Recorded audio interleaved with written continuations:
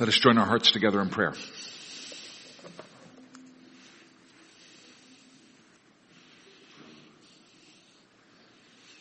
Almighty God, eternal Father, Lord of heaven and earth, we salute you this morning and we thank you for the mercies of this new day.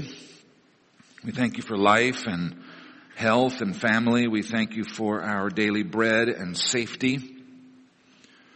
We thank you for Sabbath rest and for the invitation to meet you today, to meet with the saints and to join our voices together to worship you. We pray that you would inhabit the praise of your people. We hope you are pleased with our songs and our prayers, and we ask that you would send us your Holy Spirit so we can worship you in spirit and in truth. Lord, we confess that our hearts are often defiled with hatred and lust and greed and laziness. We confess that love and joy and peace and patience and kindness and goodness and faithfulness and gentleness and self-control are all too rarely seen in our lives. We come here today to worship you and to be fed by you. We ask that you would grow up in us the fruit of the Spirit. We pray today for Lorraine Lind. We pray that you would heal her body. We ask that you would relieve her pain and anxiety and loneliness while she is in the hospital. We pray for her son as he comes alongside of her to aid her during this time. We pray for Barry Hofstetter, and we ask that you would strengthen his body and sustain his spirit. We ask that you would give his doctors insight into his condition and lead him to full health. We pray for Crystal Goretti. We pray that you would clear her mind and heal her brain. Guard her spirit in this troubling time. Be a light in her darkness. We ask as well that you sustain Jordan as he is separated from her at this time. Bless their children as they find refuge with the Bramers, and give the Bramers an extra measure of strength to meet the challenges of the ministry that they have taken on with great joy. Comfort this day Naomi Trask in the loss of her brother Darrell.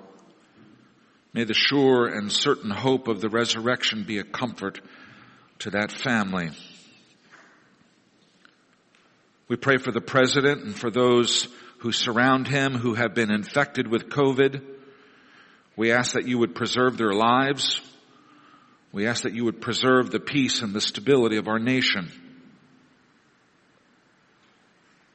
We also lift up before you Kristen and Rachel and Joan and Greg, Teresa, Al and Dennis. We ask that you would meet each need which is known to you. Lord, above all things in this life, we need you. And we ask that you would be a light in each dark corner, that you would be present to your people, and that you would bring glory to yourself. We pray for Valley Christian School. We pray for Susan Kaler, for the faculty and the staff, for the school board, for the many students and their families.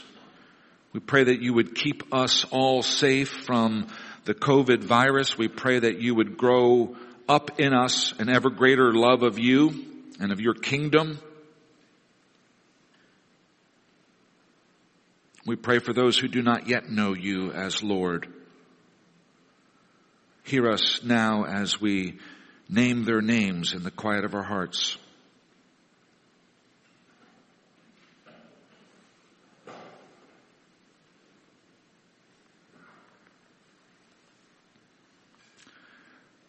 These prayers we make in the name of Jesus, who taught us all to pray, saying, Our Father, who art in heaven, hallowed be thy name. Thy kingdom come, thy will be done on earth as it is in heaven. Give us this day our daily bread, and forgive us our debts as we forgive our debtors. And lead us not into temptation, but deliver us from evil. For thine is the kingdom and the power and the glory forever. Amen. Amen.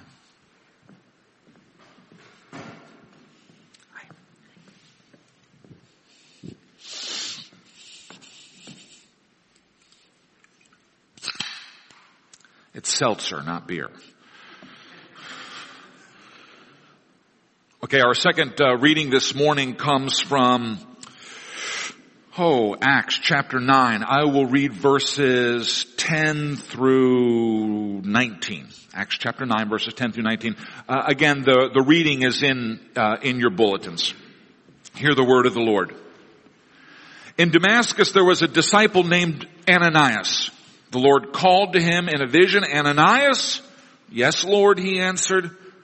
The Lord told him, go to the house of Judas in Straight Street and ask for a man from Tarsus named Saul, for he is praying.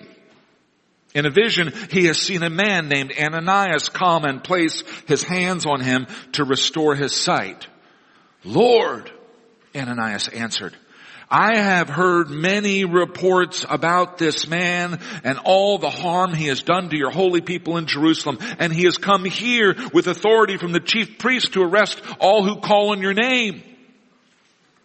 But the Lord said to Ananias, go. This man is my chosen instrument to proclaim my name to the Gentiles and their kings and to the people of Israel. I will show him how much he must suffer for my name.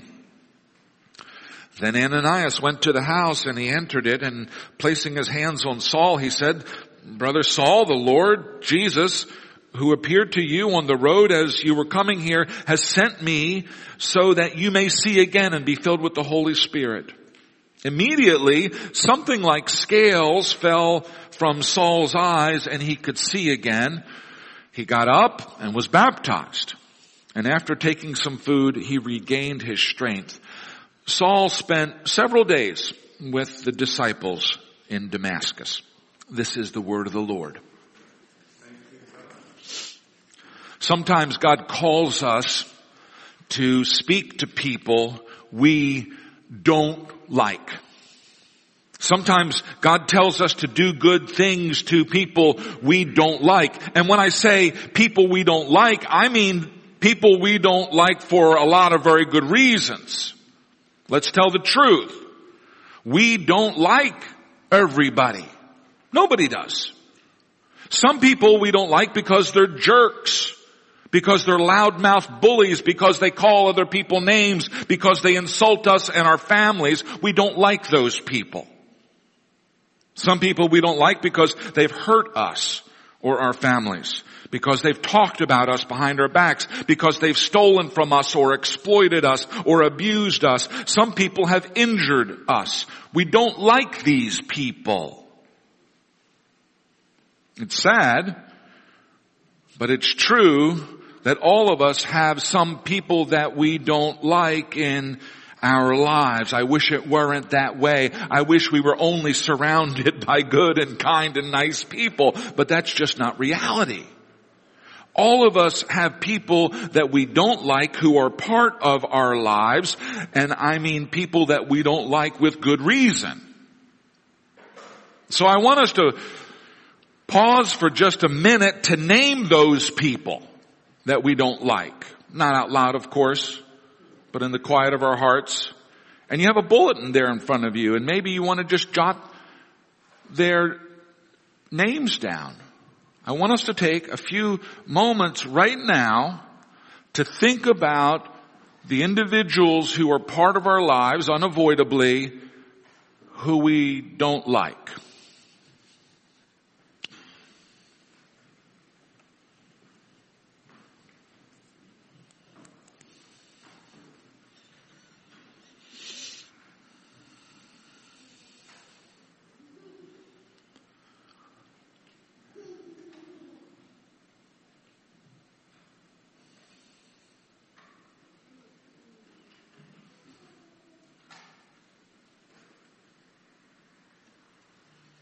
Is that enough time?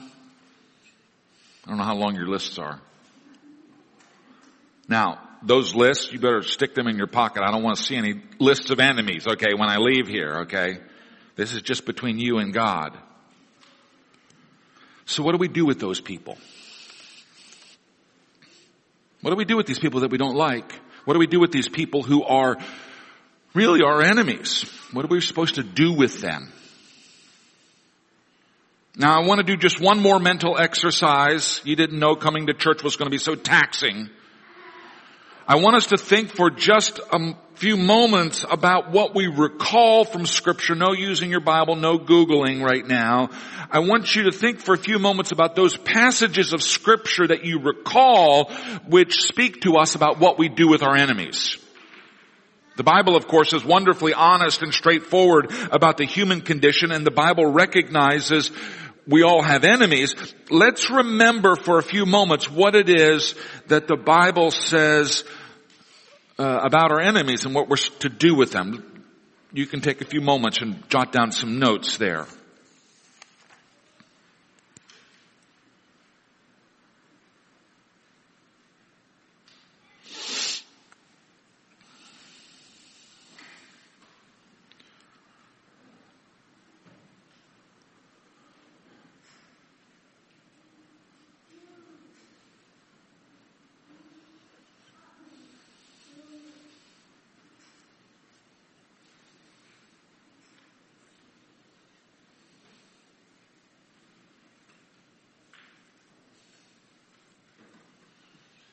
You ready?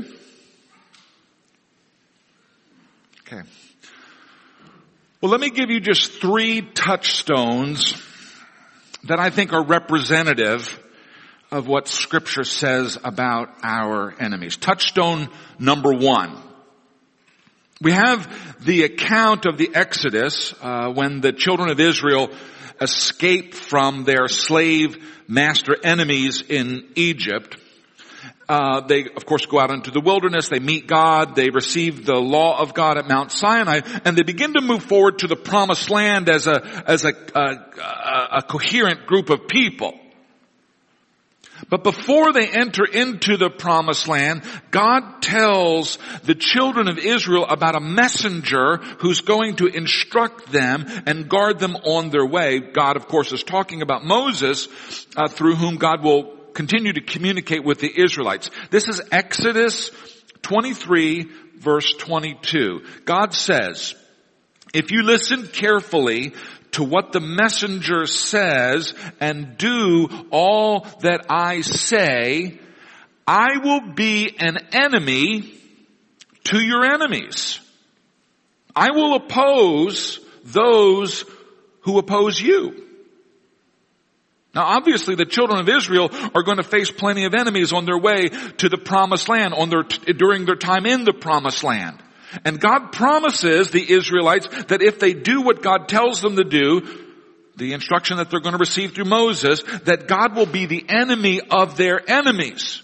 God's going to oppose the people who oppose the Israelites, that is, if they listen carefully and if they do what God says.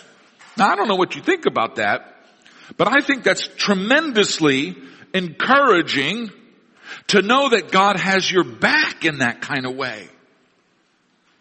One of the playground taunts that I remember from my school days, I don't know if they use it anymore. One of the playground taunts from my school days was, yeah, you and whose army? Okay, a bully comes up to you and he says that he's going to take your lunch money, and you say, yeah, you and whose army? God promises that He will be the army backing His people against the enemy if they listen carefully and do what He says. This, of course, happens many times in Scripture, but perhaps the most dramatic time we read about in 2 Kings chapter 6 when Elijah and Elisha are in a city that's been besieged by an enemy army. Their lives are at risk. But God opens the eyes of the prophets so that they can see that while there are many Aramean soldiers encamped around the city, on the hills ringing the city, there's an army of angels with chariots of fire. They're vastly outnumbered from the human perspective, but Elijah and Elisha have victory that day, they and the army of God. What an amazing promise that God makes to His people. If they listen to Him and obey His words, He will fight on their side. He will fight against their enemies. So that's one thing that the Bible says about our enemies. God promises to be the enemy of our enemies if we listen to Him and if we obey His word. Touchstone number 2.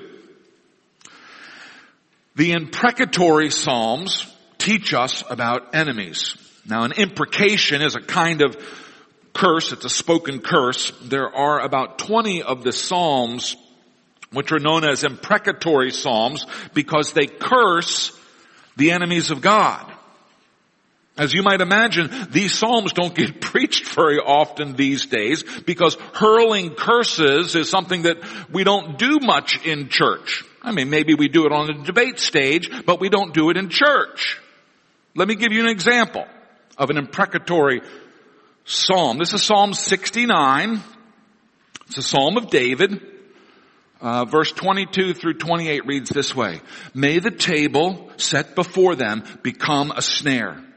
May it become a retribution and a trap. May their eyes be darkened so they cannot see and their backs bent forever. Pour out your wrath on them. Let your fierce anger overtake them. May their place be deserted. Let there be no one who dwells in their tent. Charge them with crime upon crime. Do not let them have a share in your salvation. May they be blotted out from the book of life and not listed with the righteous. That's a prayer by King David, that the enemies of Israel might be damned. You can see why this doesn't get preached very often. But in the New Testament, this psalm is actually quoted by Jesus. It's quoted by John and by Paul and by Luke. You thought I was going to say Ringo. And in each case, the psalm is quoted just to let us know how despicable, how damnable are the enemies of Christ. So as Christians, what we can learn from the imprecatory Psalms, from these biblical curses pronounced against God's enemies, well, let me preface my comments about the imprecatory Psalms by admitting that I've not made a thorough study of them. I'm not an expert in this area, but let me give you my general sense of how these kinds of passages are to be dealt with. 3 things I want to say. First, I would say that the inclusion of imprecatory curses in the pages of Holy Scripture is to us a sign of how serious matters of righteousness and unrighteousness really are. God is serious about His law. God is serious about holiness. God is serious about justice. And people who flout the law and holiness and justice are in terrible danger. God's wrath is real, and the intensity of God's wrath against wickedness and injustice is as intense as God's love towards holiness and justice. When we hear the Holy Scriptures curse the enemies of God in this way, that should be a warning to us to never find ourselves fighting against God. So that's the first thing I would say. The second thing I would say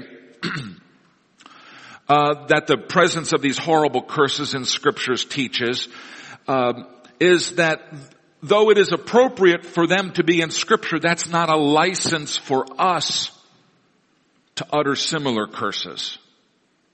While it might be okay for King David or King Jesus or the apostles to utter these horrible words under the inspiration of the Holy Spirit, I think you and I should be far more modest and more cautious.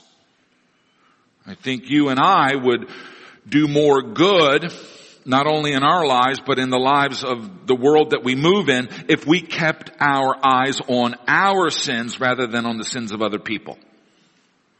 I think it's okay to denounce the sin in your own life, though no Christian should ever condemn themselves or curse themselves. That is never appropriate. To curse another person, however, that's to stand in the position of God. And while Jesus one day will judge all people, it is not our job as Christians in this life to judge or to condemn anyone else. We leave that to God. And third, these imprecatory passages in scriptures open our eyes to the supernatural, to the spiritual reality that's going on behind the ordinary everyday events that we can see with our eyes. There is a spiritual, eternal dimension to the events of ordinary life. I think these imprecatory psalms give a weight and a gravity to our lives. So we have God's promise to be the enemies of his people. That's one thing we learn. And we have the imprecatory psalms, which are curses called down upon God's enemies. And that gives us a sense of the spiritual importance of God's people to God. Now, touchstone number 3, this Sermon on the Mount. The third place that we learn about enemies in Scripture is in what Jesus says about enemies in the Sermon on the Mount. We all remember when Jesus says, "You have heard it said, love your enemies, or love your neighbors and hate your enemies. But I tell you, love your enemies and pray for those who persecute you." Okay, a very familiar passage from the Sermon on the Mount, a very familiar commandment. I'm actually worried that that commandment is so familiar that we don't appreciate how difficult it is to obey. Let me read the commandment for you again. Love your enemies and pray for those who persecute you. I'm supposed to love the person who's a total jerk to me?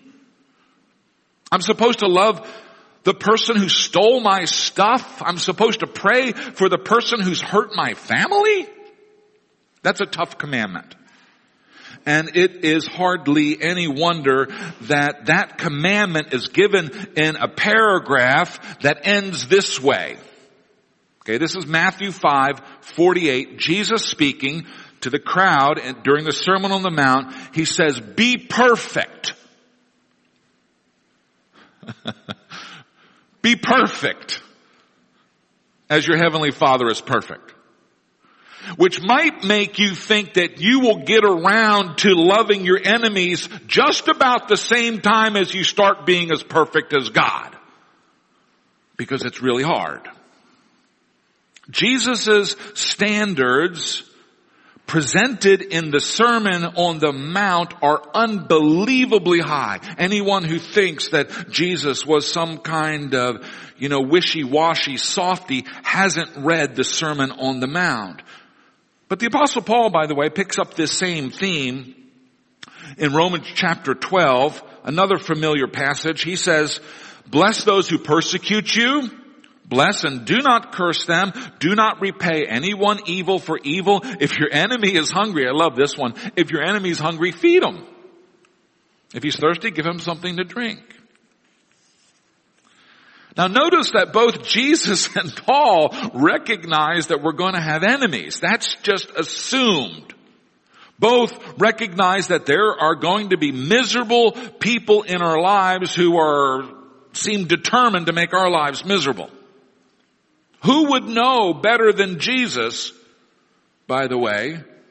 Who would know better than Jesus, a man who was crucified for no reason at the age of 33, or Paul, who was beheaded for no reason at the age of, 50-something. Who would know better than these men what it means to have enemies? And about those enemies, Jesus says, love them, and Paul says, feed them. So let me get back to the Acts of the Apostles. In our reading, we hear about Ananias. You'll remember that Saul, the great Pharisee who's been persecuting the church and was responsible for the death of many Christians, was traveling to Damascus. He has legal papers to arrest Christians and to take them back to Jerusalem where they would be killed. Saul is a bad dude. He's an enemy of the church. He's an enemy of Christ. He's an enemy of God. But before Saul gets to Damascus, Jesus, the resurrected Jesus in his nuclear-powered, glowing, glorified, resurrected body shows up out of nowhere. He simply materializes there on the road, and Jesus in his body is so bright that he outshines the noonday sun, and Saul and all of his companions are knocked to the ground. Saul is temporarily blinded, and Jesus speaks to Saul, blind Saul, sitting on his butt on the ground, and he says, "Why are you persecuting me? Why are you being an enemy of the church?" And then blind Saul is led by hand into Damascus, and he's taken to Judas's house on Straight Street, and he's there for 3 days. He's blind for 3 days. He's not eating anything, but he's praying. And during those 3 days, God makes a double appearance in 2 different parts of the city. He appears to Saul and tells him that someone named Ananias is going to come to him. And he appears to Ananias and he tells him to go talk to somebody named Saul.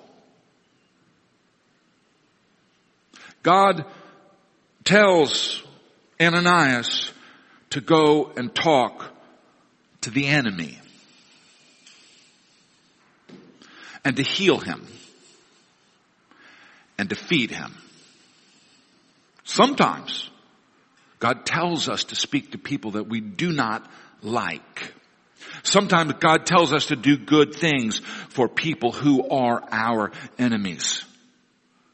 Jesus tells Ananias to go see Saul, and Ananias' reaction is understandable. He's worried. He's afraid. He thinks that going to see Saul is a crazy idea because Saul is a murderer. Because Saul hates Jesus. Because Saul hates Christians. Because Saul is the enemy. Why would I want to go see Saul? And Jesus says, go. Go anyway. Go because this man is my chosen instrument. Notice, by the way, that Saul doesn't choose Jesus, but Jesus chooses Saul. Jesus appears to Saul in his glorified body. That gets Saul's attention. That stops him from going in one direction and prepares him to head in another direction. And then Jesus uses Ananias to get Saul moving in that new direction. The direction that Jesus wants him to go. By going to Saul, Ananias becomes one link in a chain of events that led to Saul, going out to the farthest ends of the known world to proclaim the name of Christ. But that meant Ananias in that moment had to go and speak and be kind to someone who was his enemy. If you are a follower of Jesus Christ, there may be times in your life when you will be called by Jesus to speak to someone you do not like.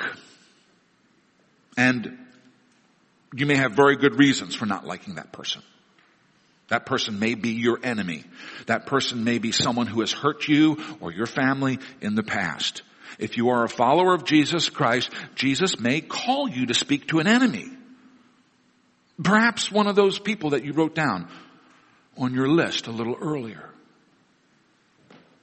Someone you don't like, and with good reason, because they're jerks. God may call you to speak to them. God may have a plan for those jerks. He might send you to that person to get the ball rolling in a different direction. That might happen to you. Now notice that God has plans for Saul, and Saul doesn't know anything about those plans. And Ananias doesn't know anything about those plans. Saul and Ananias, of course, know Saul's history. They know where Saul has been in the past. They know who he has been in the past. They know what he's done, but they don't know the future. They don't know what Jesus has in mind for Saul. We know the history of our enemies. We know what they've done to us. But Jesus knows the future of our enemies. And He may have plans for them. And those plans may involve us going to them. As followers of Christ, we need to remain open to the possibility that we might be part of God's plan of salvation for an enemy, for one of God's enemies. Sometimes our enemies are God's enemies. Not always, but sometimes. Now that may seem crazy. That may seem crazy that God would put us into that awkward position of having to reach out to someone who's been dangerous to us in the past. It might seem a little crazy that God would use us to help someone who's hurt us, to befriend someone who has been an enemy to us.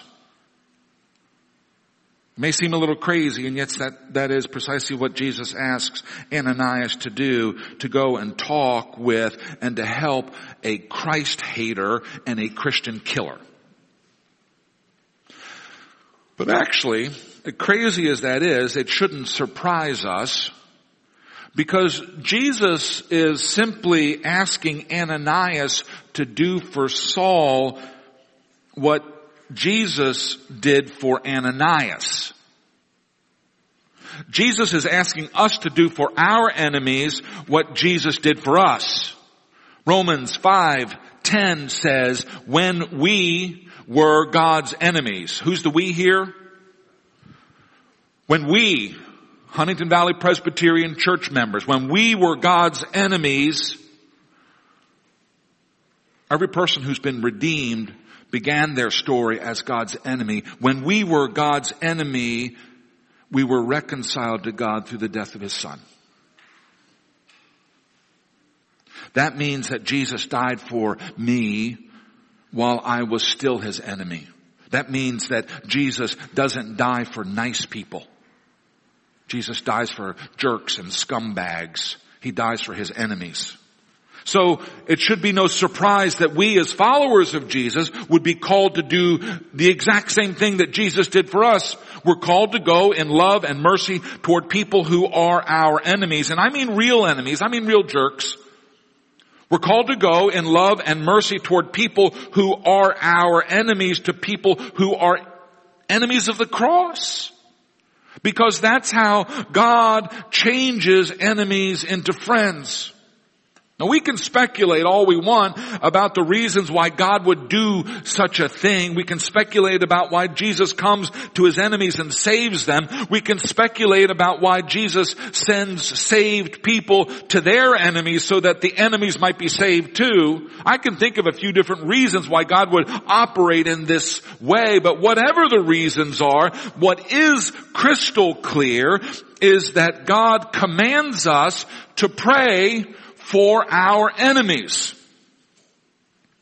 Jesus says, pray for those who persecute you. Matthew 5:44.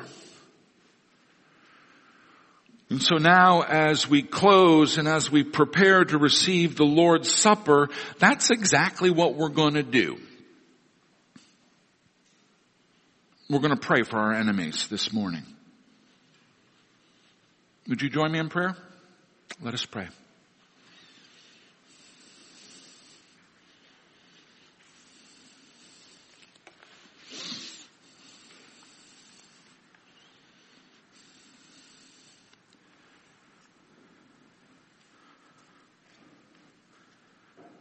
Lord Jesus, once we were your enemies,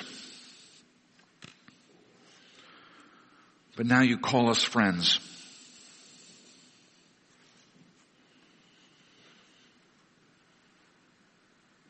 And the truth is that there are people in our lives who are not our friends, but who have been really bad to us. Maybe they've been bad to other people as well. Lord, you know who they are. You saw us think those names and write down those names.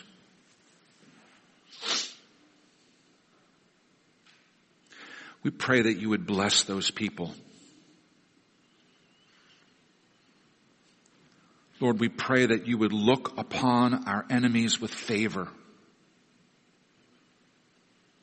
That you would be merciful to them. That you would show them your love. We pray this day that you would pour blessings into their lives.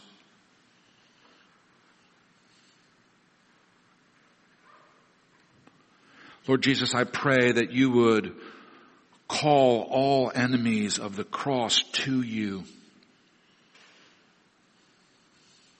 I pray that all people who find the cross foolishness or an offense, I pray that they would learn to love it and cling to it.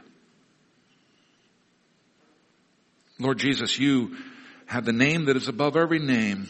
You're worthy of all worship and praise, and I pray that you would make more worshipers for yourself. Bring greater glory to yourself. Lord, I pray that those who scoff at you and curse you and reject you today, I pray that tomorrow that they would be filled with the Holy Spirit and that they would become pillars in the church. I pray that those who reject your name today would be willing to die for your name tomorrow. Lord, bless our enemies. Protect them this day. Look upon them with mercy and love. This I pray in Jesus' name.